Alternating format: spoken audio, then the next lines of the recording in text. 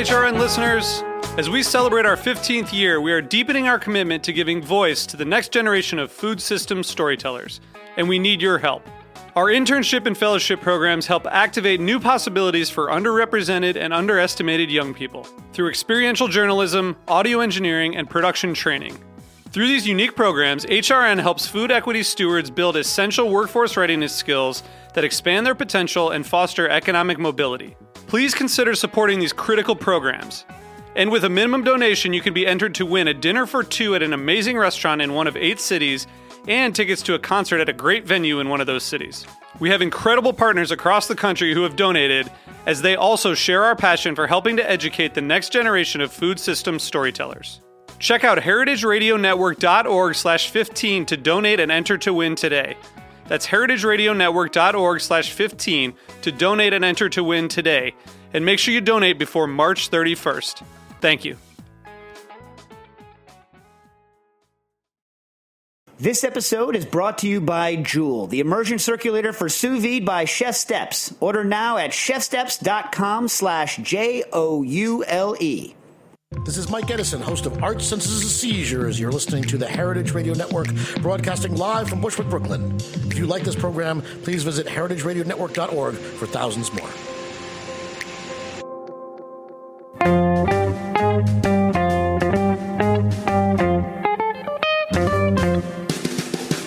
Hello and welcome to Cooking Issues. This is Dave Arnold, your host of Cooking Issues, coming to you live on the Heritage Radio Network every Tuesday from roughly 12 to roughly 12:45 or 1 o'clock or so on the Heritage Radio Network from Roberta's Pizzeria in Bushwick, Brooklyn. Joined as usual with Nastassia the Hammer Lopez. How you doing today, Stas? I'm good. How are you? Fine. Got Dave in the booth.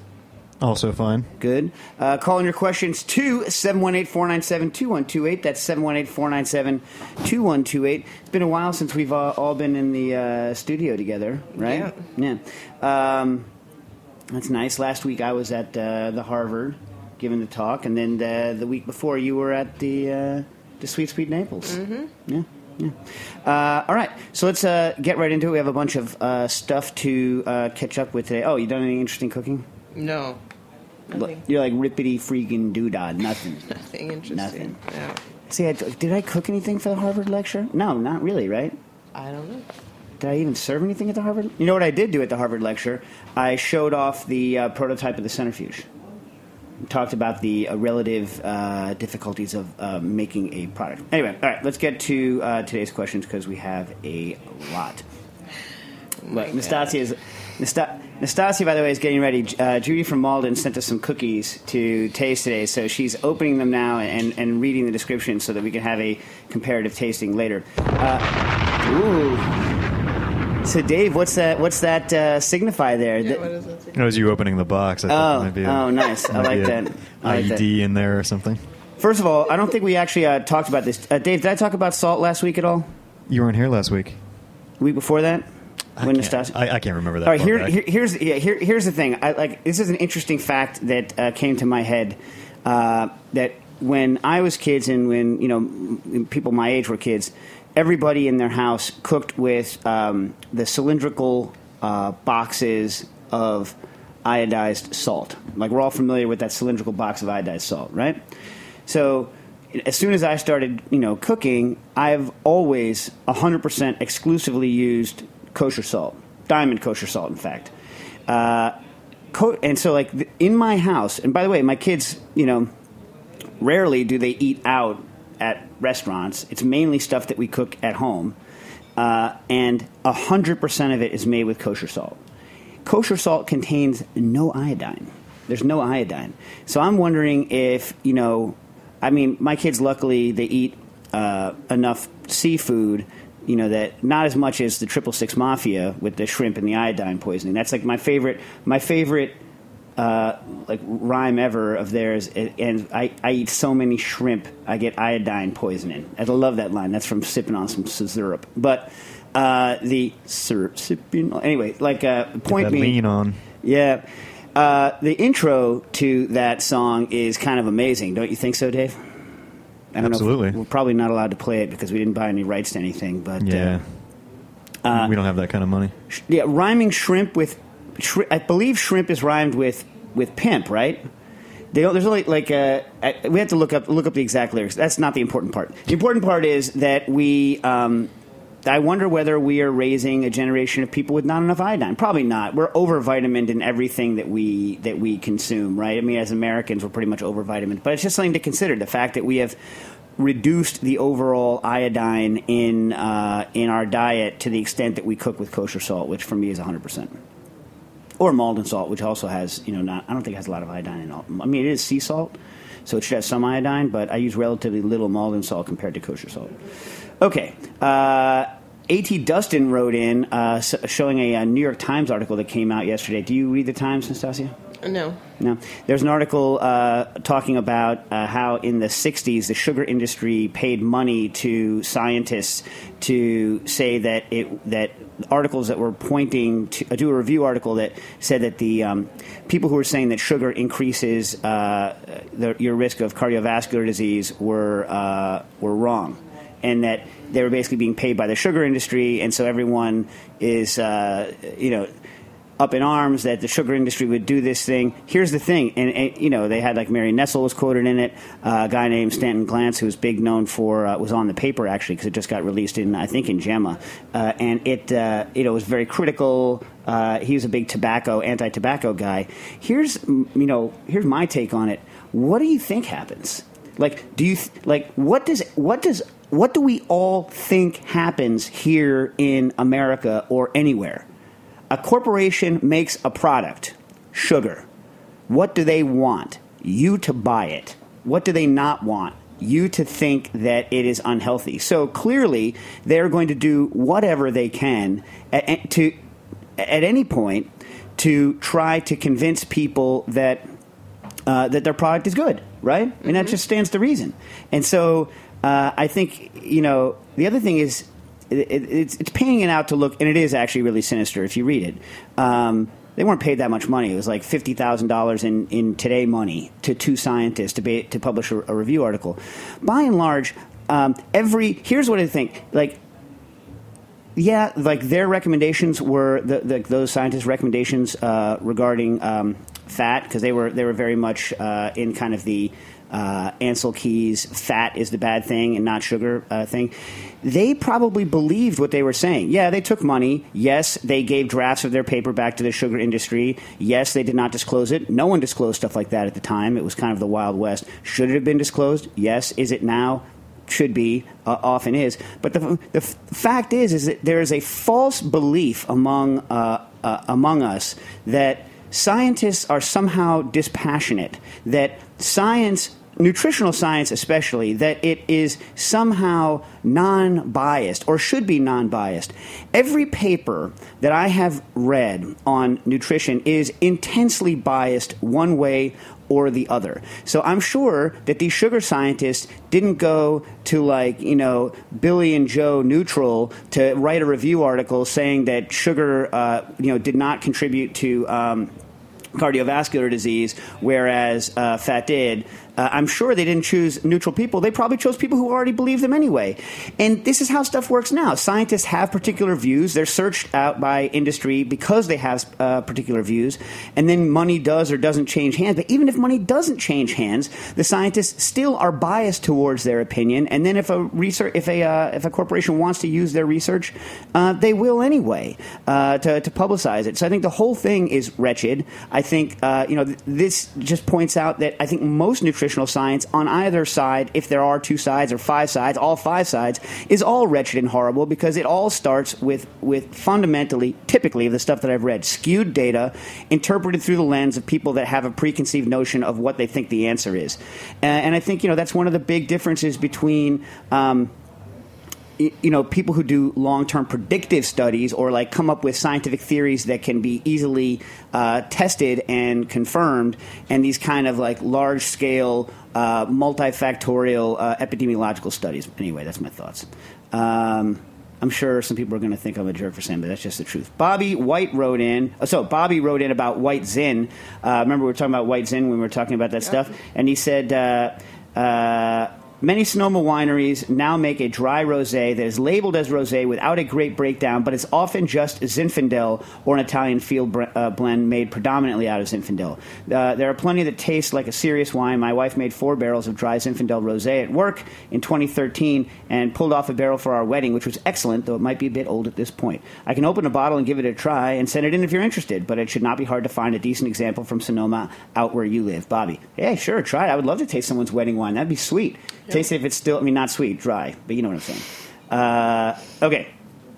Let me see. So, are we ready to get to the cookie tasting, or do you want to do that? You want to take some questions, go to the break, and come back? You tell me. You're the hammer. What do you want to do? I don't know.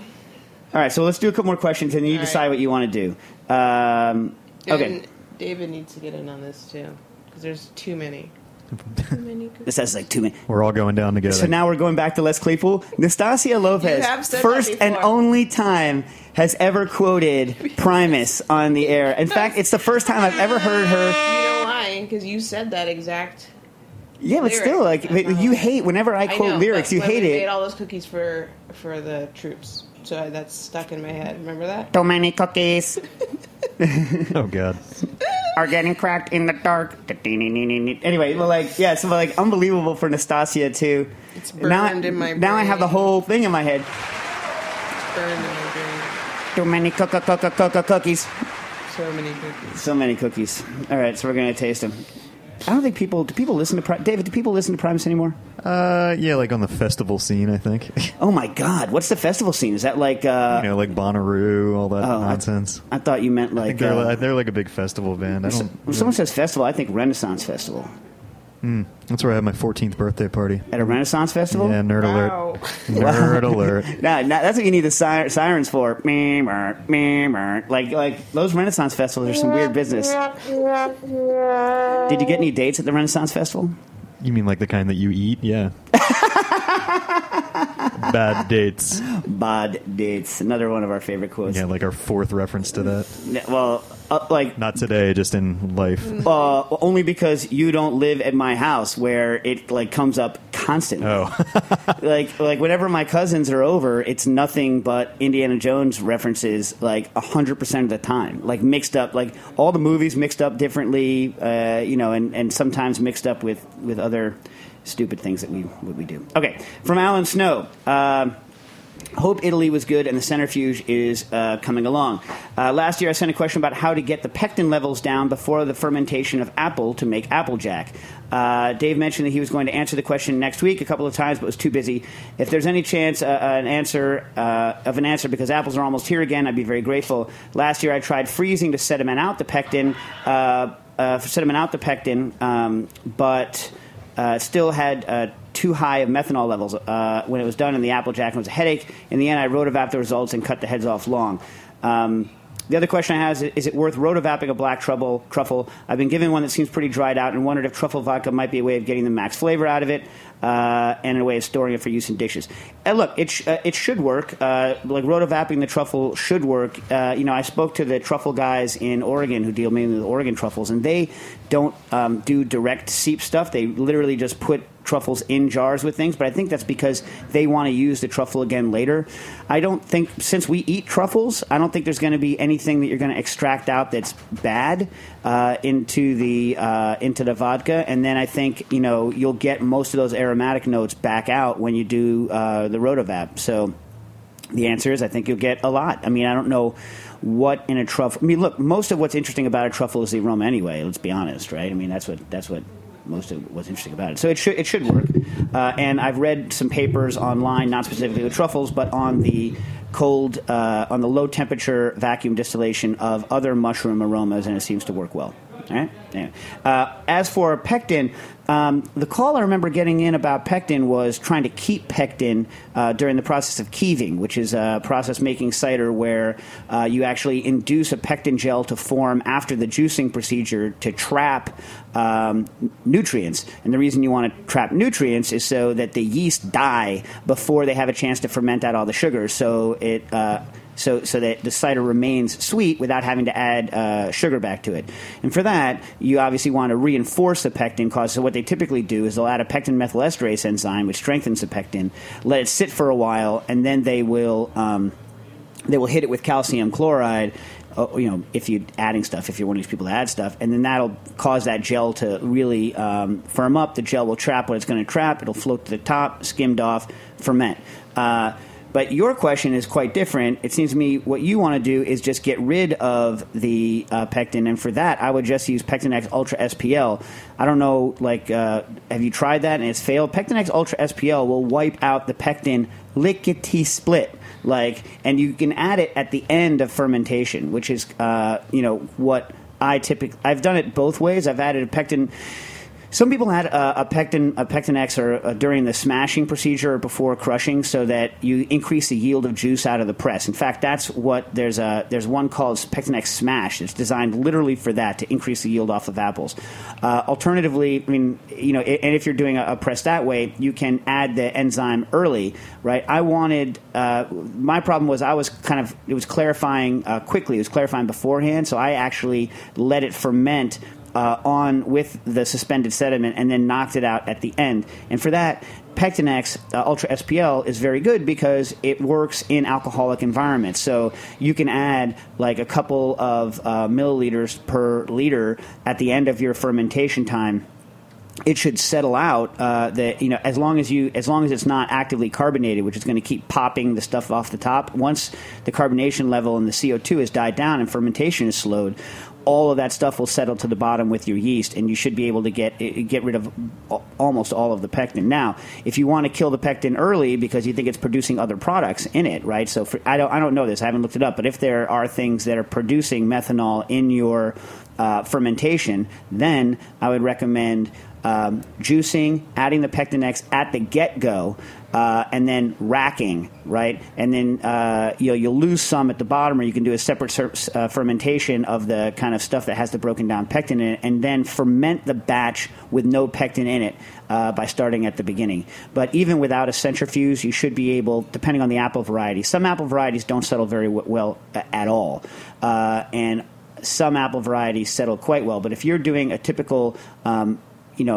chumming them up in an apple grinder and pressing them, you're getting rid of a lot of the solids anyway. So then hitting it with the Ultra SPL after that procedure, but before fermentation, should work. So I don't know whether you're one of these people that kills the yeast and then allows the wild yeast to do afterwards, but you at least have a day before it really starts ripping and roaring, and that's more than enough time to get the pectin to settle out. Anyway, what do you think? Good job. Anyway, you're like, don't.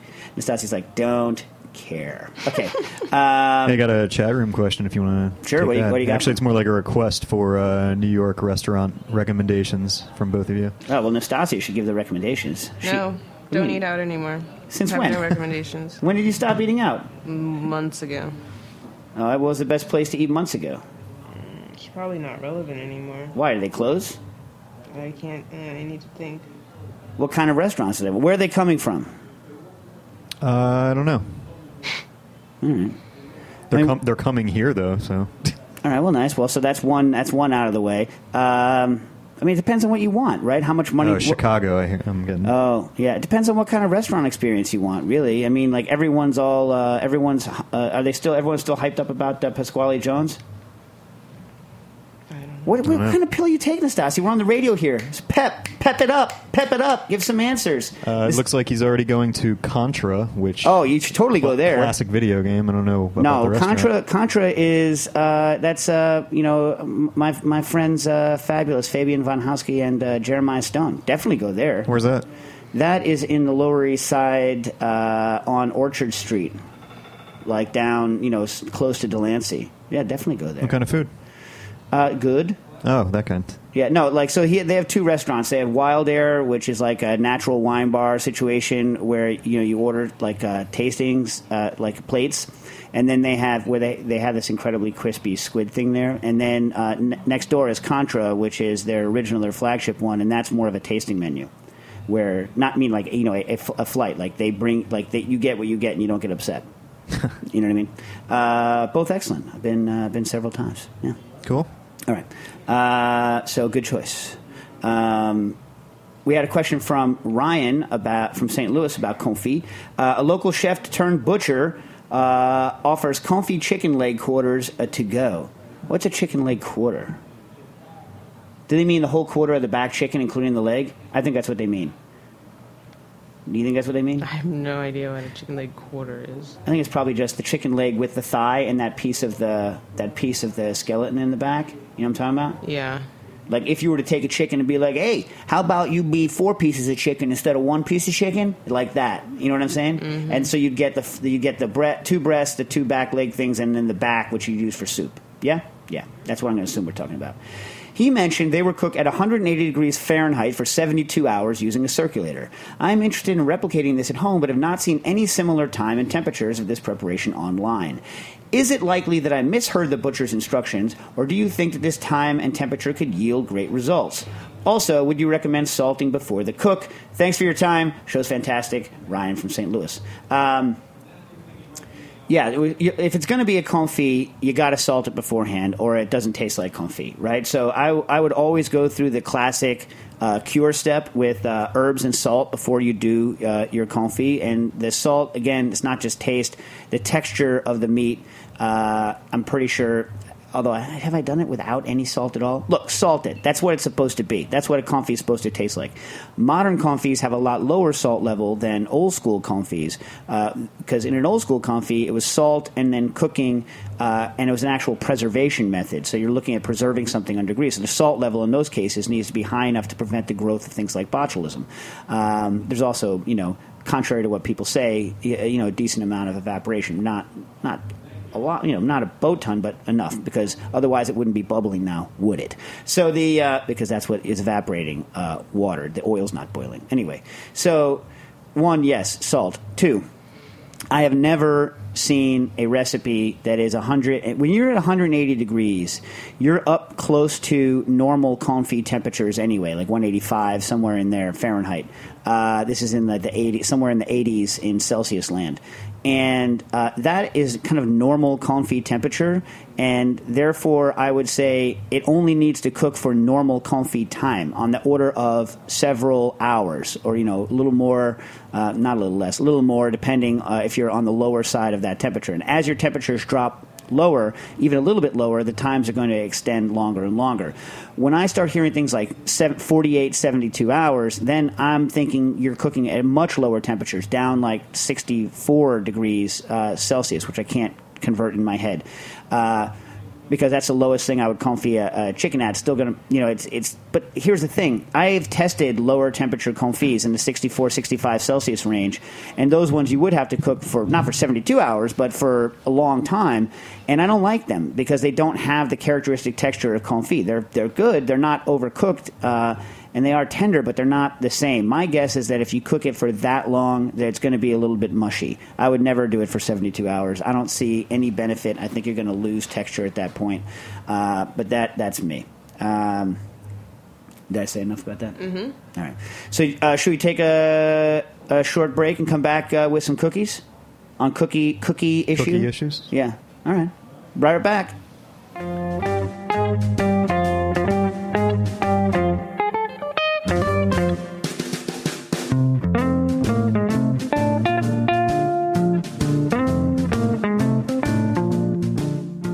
This episode is brought to you by Joule, the immersion circulator for sous vide by Chef Steps.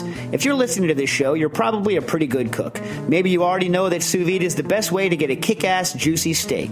And with Joule, a new sous vide tool from Chef Steps, you can do so much more. Smoky tender ribs, homemade yogurt, creme brulee, bright, crunchy pickles, vibrant purees, even smooth, creamy ice cream, all perfectly cooked every time. Joule is sleek and small enough to fit in your kitchen drawer, and it's operated by an elegant smartphone app that's been designed to remove the guesswork, get you cooking faster, and give you the information and inspiration you want when you want it. Browse Chef Steps' amazing recipes and helpful guides. Choose your perfect doneness for any meat and get notified when your food is ready. You know you'll get great results, so you can focus on sides and sauces, or just pour yourself a cocktail and chill until you're ready for a delicious dinner. For more information and to order yours now, visit chefsteps.com/JOULE.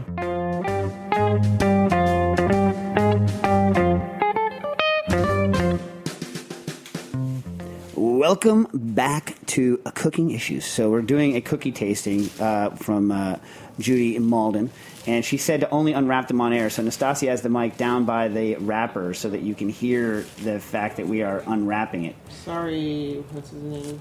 Gritzer. Daniel Gritzer is the one that hates the noises? He made them when he was on air. What a... I'm saying, like, Okay, so there's a note on the cookie. What does it say? This one is a matcha butterscotch. Matcha and butterscotch. Do you like matcha in general, Stas? Yeah. Yeah? Mm-hmm. Do you like matcha ice cream or matcha the beverage or any form of matcha? In any form. Really? I'm quite surprised. Because other people like matcha, so I would assume that you do not. So, Dave, you're going to come in here and sit down for a minute? Absolutely. Step away from the booth? Yeah, this thing can run itself. All right. What did he say? He's like, I don't really need to be here. It can run itself. Okay. So, all right. So here, we'll break this into chunks. Now, Nastassia's had these in her apartment for a couple of weeks because things haven't worked out to what they're supposed to. That's good. Right, step away from the mic when you're chewing. It's good flavor. All right, going in. It's good. Yeah. Mm-hmm. I like matcha. It works. It's kind of light on the matcha, right?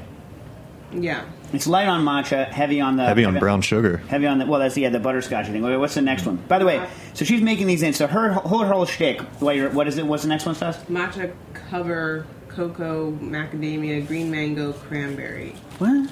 This is a second matcha thing? Yeah.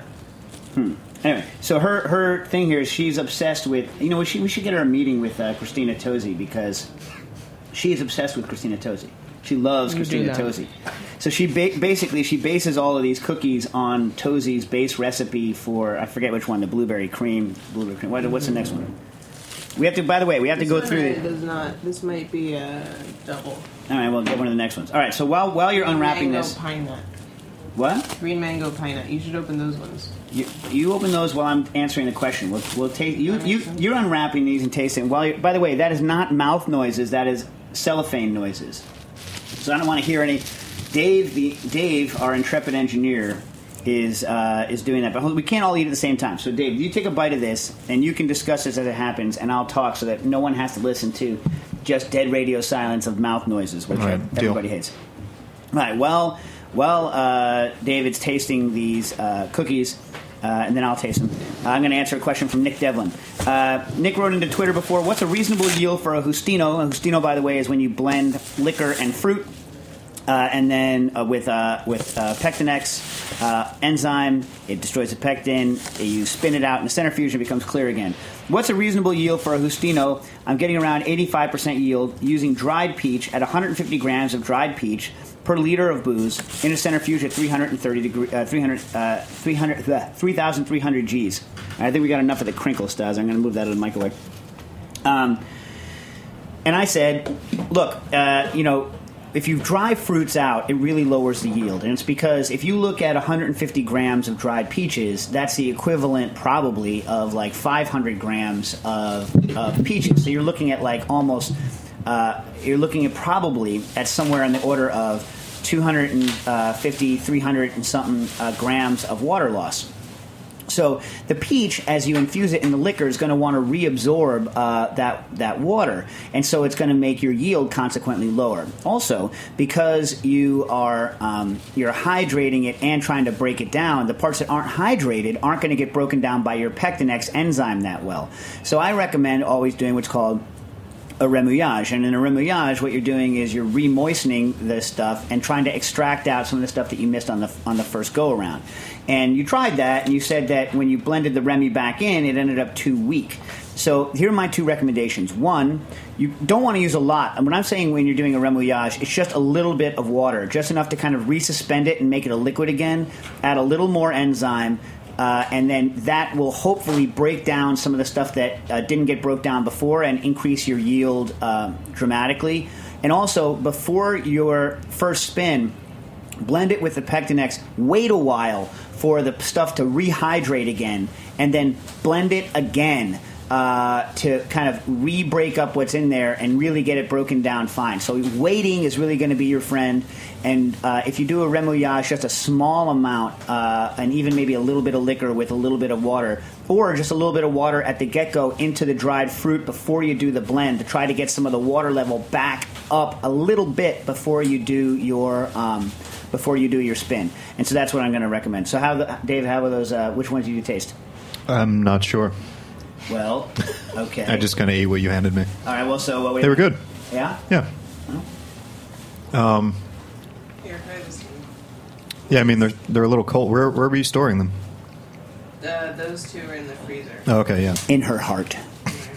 Wow. That was the green mango one. That was good. It's 1 to 6. Okay, yeah, the mango one was the one I just had. No, read the ombre description there. Oh, I have another cookie.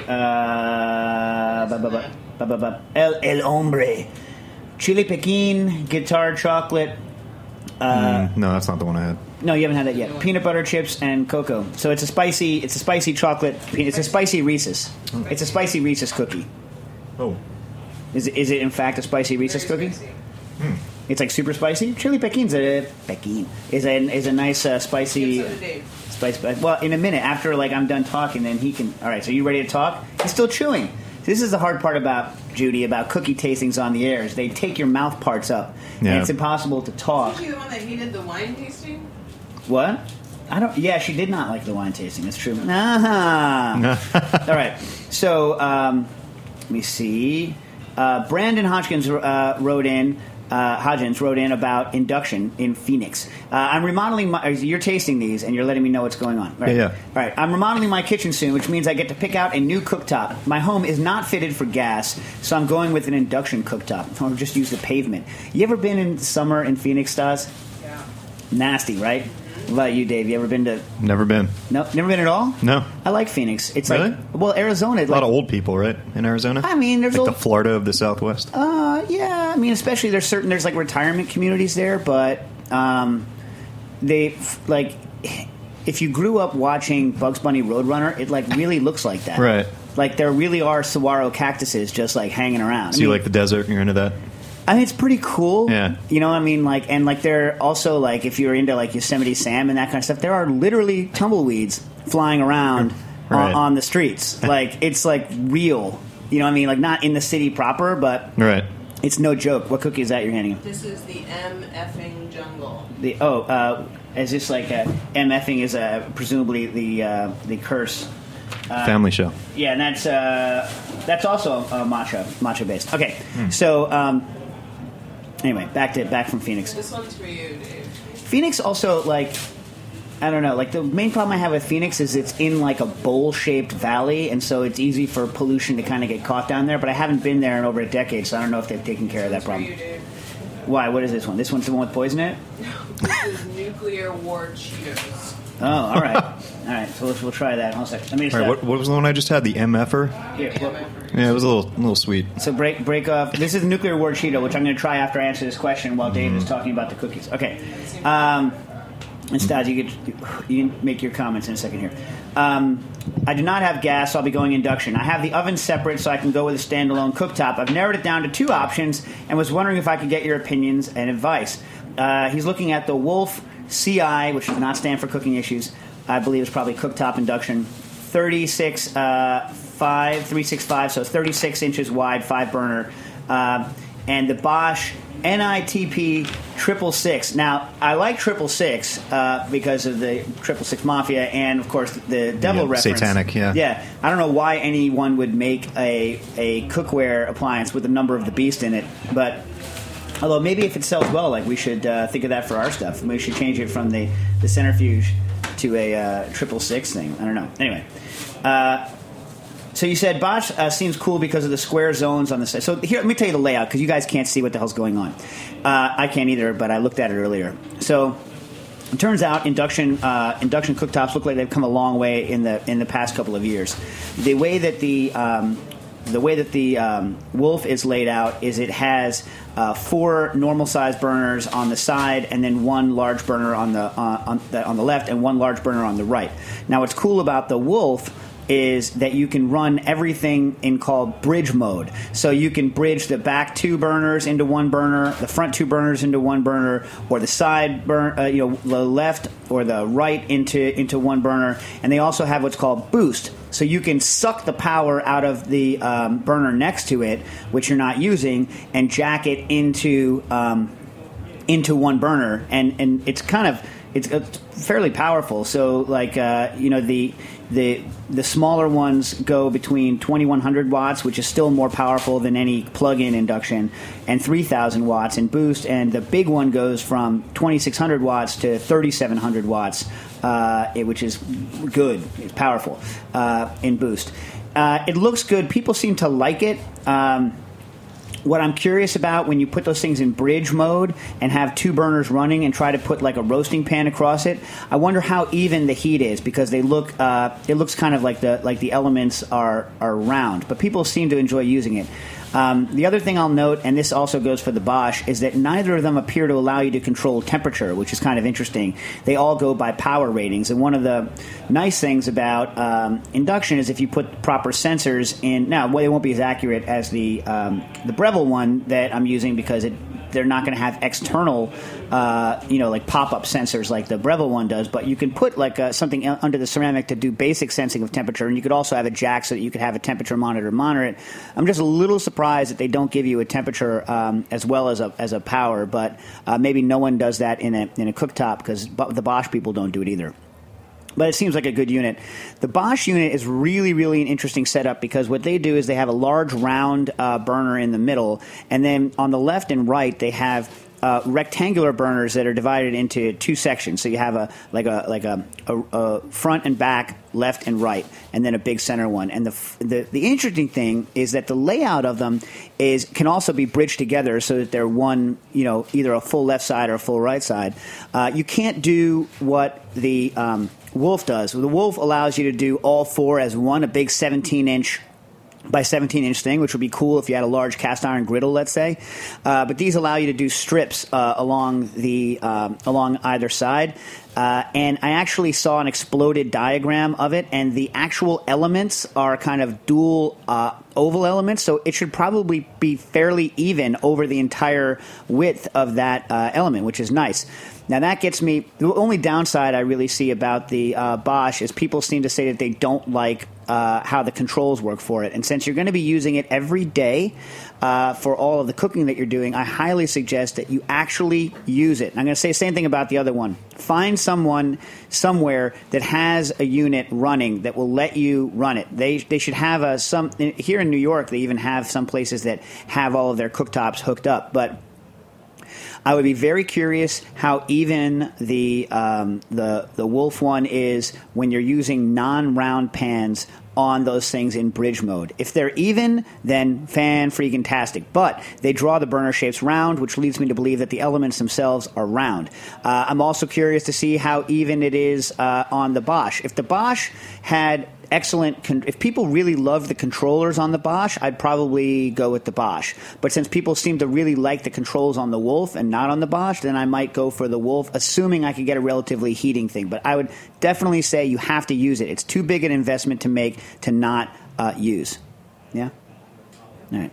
So, Dave, you got to start talking about the cookies you tasted while I eat them, so that I'm not making mouth noises. I'm waiting for you to breathe. All right, I'm breathing. All right. The Cheeto one, not a fan. I'm also not a fan of Cheetos to begin with, though. So, I don't know. They tasted kind of stale and brittle, and that didn't really work for me.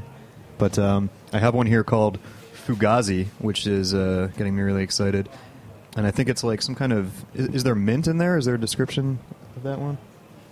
The Fugazi. Yes. Thank you. Yeah, that one's pretty good. I can't find Roxanne. It's the only one I can find. You have to put on the red light. I was chewing, or I would have said it for you. Do you don't like Cheetos? No, never did.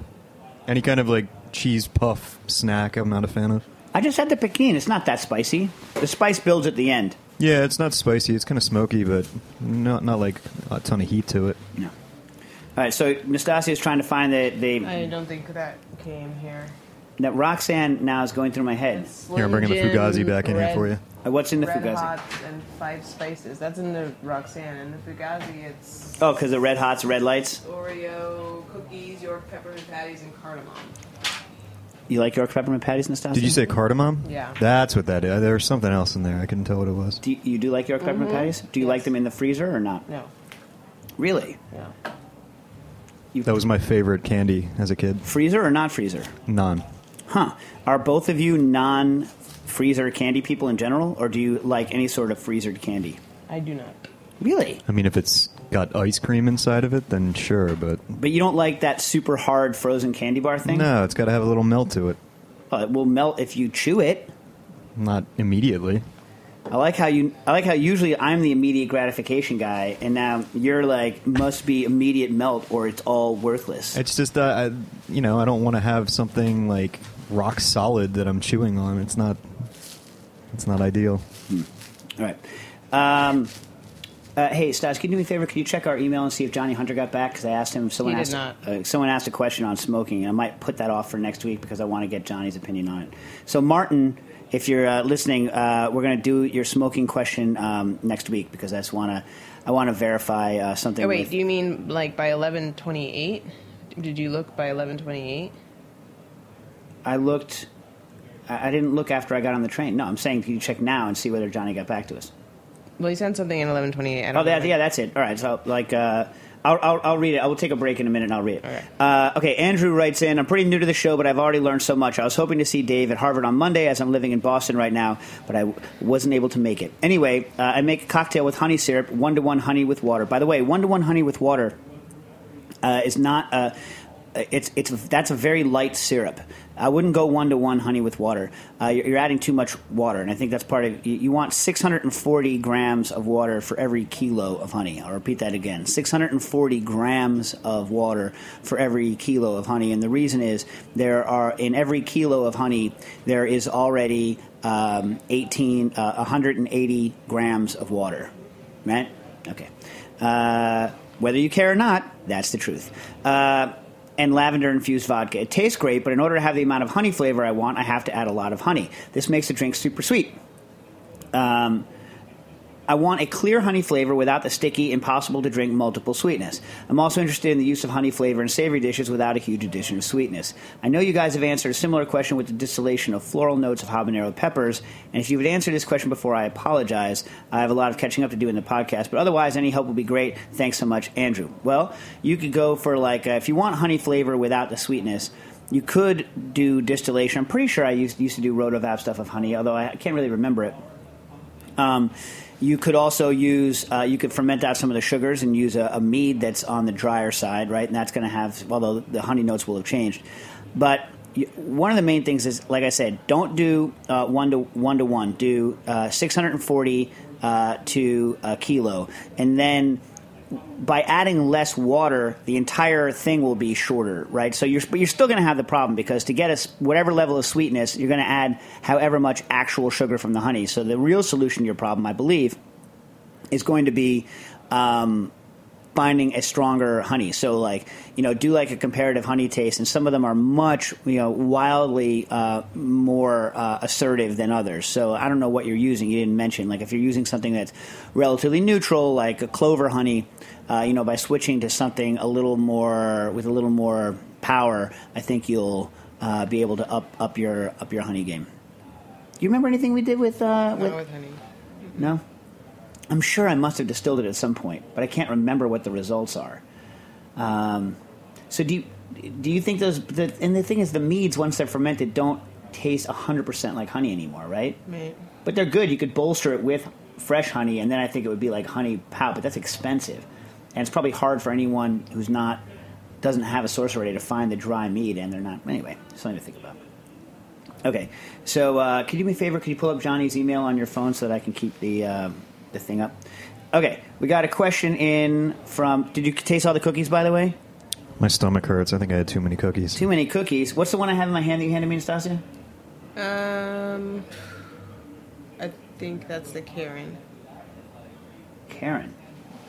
Did you have Fugazi yet? Maybe I have Fugazi. No, Fugazi's down here. All right, listen, why don't we take a quick break? I'll chew on this, read Johnny's thing, and then I'll come back and answer this question.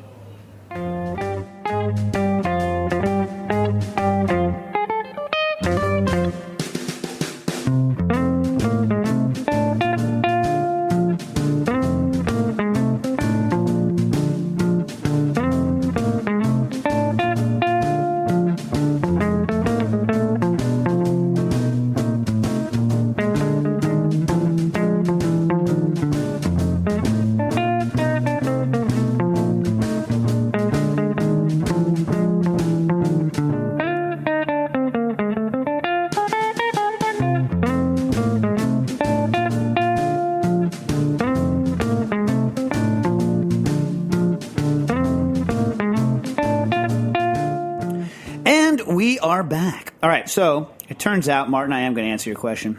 I like a lot of times, like if I haven't done something specifically, I like to just ask people that actually have rather than give advice out of the blue, right? So Martin writes in, hi, Dave. I'm about to build myself a smoker/dryer to make cold smoked jerky.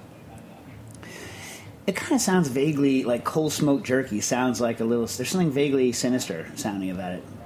Jerky. I think jerky. I love jerky. You like jerky. Mm-hmm.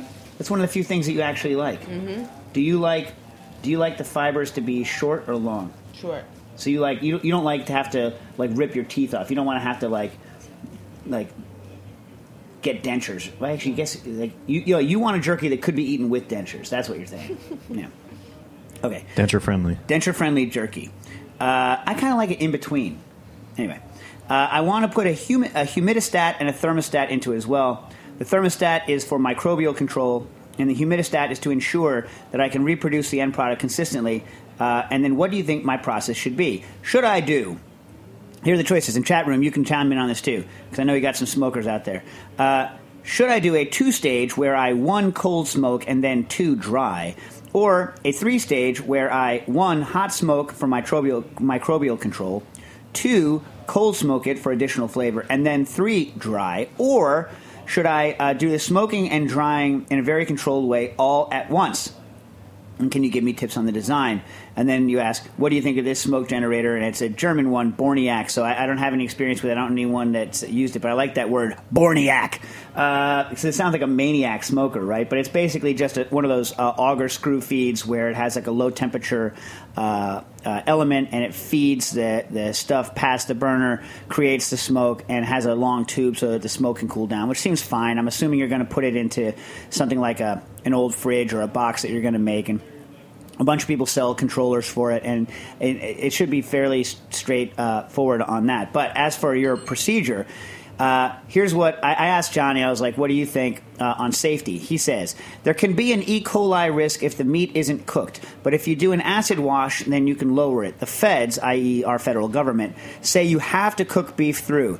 That being said, it's almost for sure safe to cold smoke and dry, says Johnny Hunter coming in. I also said, look, the real issue here when you're smoking, right? So when you're making jerky, you just season it, do whatever you're going to do, season it, and then you dehydrate it. But remember, it's never in an anaerobic environment. So you're never in a situation where you have to worry about botulism or anything like that growing. The real issue is when you're taking something and putting it in an anaerobic environment, which, smoker can be anyway, and then not heating it to the point where you're going cold, where you're not heating it to destroy botulism. Botulism can, in fact, grow while it's still moist. And then because you're not heating it again afterwards, wouldn't deactivate any toxins that were created in the product while it was smoking. That's theory. I don't know, right? And apparently also Johnny says there's an E. coli. Well, there's obvious E. coli risk in beef to begin with. So anyways, what you could do on the botulism front, if you really want to keep it cold 100%, is you could just nitrate it, right? And then nitrating is going to, along with the salt, that's going to prevent any botulism growth during the cold smoke phase. And then once you're drying it out, then you're drying it out in an anaerobic environment. You should be fine. Anyway, those are my thoughts. We have time for one more, or we... Yeah, that's fine. All right. So we have a question in, and this is the one that came with a long question alert from Shai, because it's more of a follow-up, which I enjoy. Where are we? Nastassia, my brain has been turned off. I can no longer find things. Hello, cooking issues. First thing, a while ago, I asked how to prevent plums from getting bitter during baking. Because remember, there was a problem where the plums on cooking turned more bitter in a plum tart. And I said that there's a bunch of people online that have that problem. Anyway, I followed your suggestions and soaked half of the chopped plums in milk and the other soaked in water, then drained and baked them. Sadly, the experiment failed as none of the plums got bitter at all. Well, that's not really a failure because you didn't have a bitter tart. It seems like a success. Although, you know what you didn't do? You didn't do a control with no soak at all. Like maybe you were leaching out some of the stuff that caused the problem. So you didn't have a full control there. Anyway, the experiment failed as none of the plums got bitter at all. So I guess it had to do with the variety, ripeness, and growing conditions, which it almost certainly did. However, the milk-soaked plums did keep a little more solid and firm. Quite interesting. Could that be the calcium in the milk? I doubt there's enough of it to make a difference. Well, I don't know. First of all, the plum is relatively acid, so I don't know how much of the calcium is going to be available after whatever happens at the kind of acidic barrier between the plum and the milk. It's a question for someone that's actually studied that rather than someone who's just, making it up as I go along, which is what I would be doing if I said something. But your questions about milk. First, I really liked browned milk solids that form when clarifying brown butter. Nastassia, are you a brown butter fan? Mm-hmm. Yeah? I feel like I used to make brown butter a lot, I guess because I used to make madeleines a lot. Do you like madeleines? Mm-hmm. They're a good pastry, right? Need to be fresh. You know what I don't like? Everyone, remember, I think it was Danielle or someone, they used to hand you the madeleine at the end of dinner, and you would eat it right then. It was fresh. You want a madeleine to be fresh. I love a fresh madeleine. Anyway, brown butter, but there's always so little of those solids. Is it possible to add plain milk or cream to the butter in order to increase the amount of solids? Well, no. You mean no? Because you need to make the. You could. Okay, look. You could add it maybe to the cream before you churn the butter, right? But the easiest thing to do would probably be just to add milk solids to the cream before you do it, because you don't want to add a whole boat ton of extra water in the milk to the cream before you churn it to butter. But I'm sure you could increase the solids content of the butter by just jacking the amount of milk solids that are in it. You might even be able to just add milk solids to the butter as it's cooking and just burn them. But it won't be the same. Obviously, that's cheating because they won't agglomerate the same way. Second, what causes some labne cheese, which is, I guess, the same as Greek yogurt? You like Greek yogurt, Stas? Yep. Do you ever go to the Greek yogurt place that's near your house where they make it, and it's super duper thick? Those guys who are some Turkish stuff and some Greek stuff? No. So good. They make really good stuff, and they have really good tara massalata. That's the best tara massalata I've ever had in my life. For those of you, tara massalata is that Greek thing with the fish eggs in it. It's kind of creamy, and the stuff that they sell on the supermarket shelves is rubbish, garbage compared to the real deal stuff that is made fresh. So if you're in New York and if the International Grocery is still in business, are they still in business? Do you ever walk by there anymore? I don't walk by there anymore. Anyway, on 9th Avenue, best tara massalata I've ever had in my life. They also make their own batarga. Do you like batarga? Mm-hmm. Yeah. Anyway, okay. Sorry, back to the question because I know we're on our way out. Second, what causes some labne cheese to be pleasantly bitter? Now, I've never noticed bitterness in strained yogurt products like Greek yogurt. You ever notice it? No. Any bitterness? No. I've never noticed it. This is not a flavor I've noticed in other sour milk products, but is similar to that found in some aged cheeses. From what I've read, this is related to protein breakdown. I would like to be able to induce it when I make my own strained yogurt. Well, again, I haven't tasted, so I can't really say. One thing I can say is that in situations where you're removing a lot of the water, and the denser it gets, the more whey you're removing, and whey is inherently sweet because whey has more lactose in it. And so maybe what you're noticing is just a reduction in sweetness, which should pump up the sourness because there's more sour solids there. But also maybe you're picking up on some flavor that's being masked by the lactose. That's my only guess, and it's just a guess. And lastly, for Nastassia on the way out, one more thing. If I remember correctly, Nastassia should be back from Naples. I plan to visit there in a couple of months and would appreciate hearing about your trip. Anything? Wasn't worth it. Don't go. Wow. Nastassia, in Really? You Didn't like it. didn't like Naples? What other cities were you there on that trip? None that I would recommend. Wow. Normally an Italophile, people, but for some reason, Not a good trip. Nastassia. Well, you said okay. Nastassia had a bad trip. I have been with Nastassia on bad trips, people, and she will judge a whole city by whether she had a good time on a particular trip, and it's just who she happened to be sitting next. So Naples, don't take it personally. Cooking issues.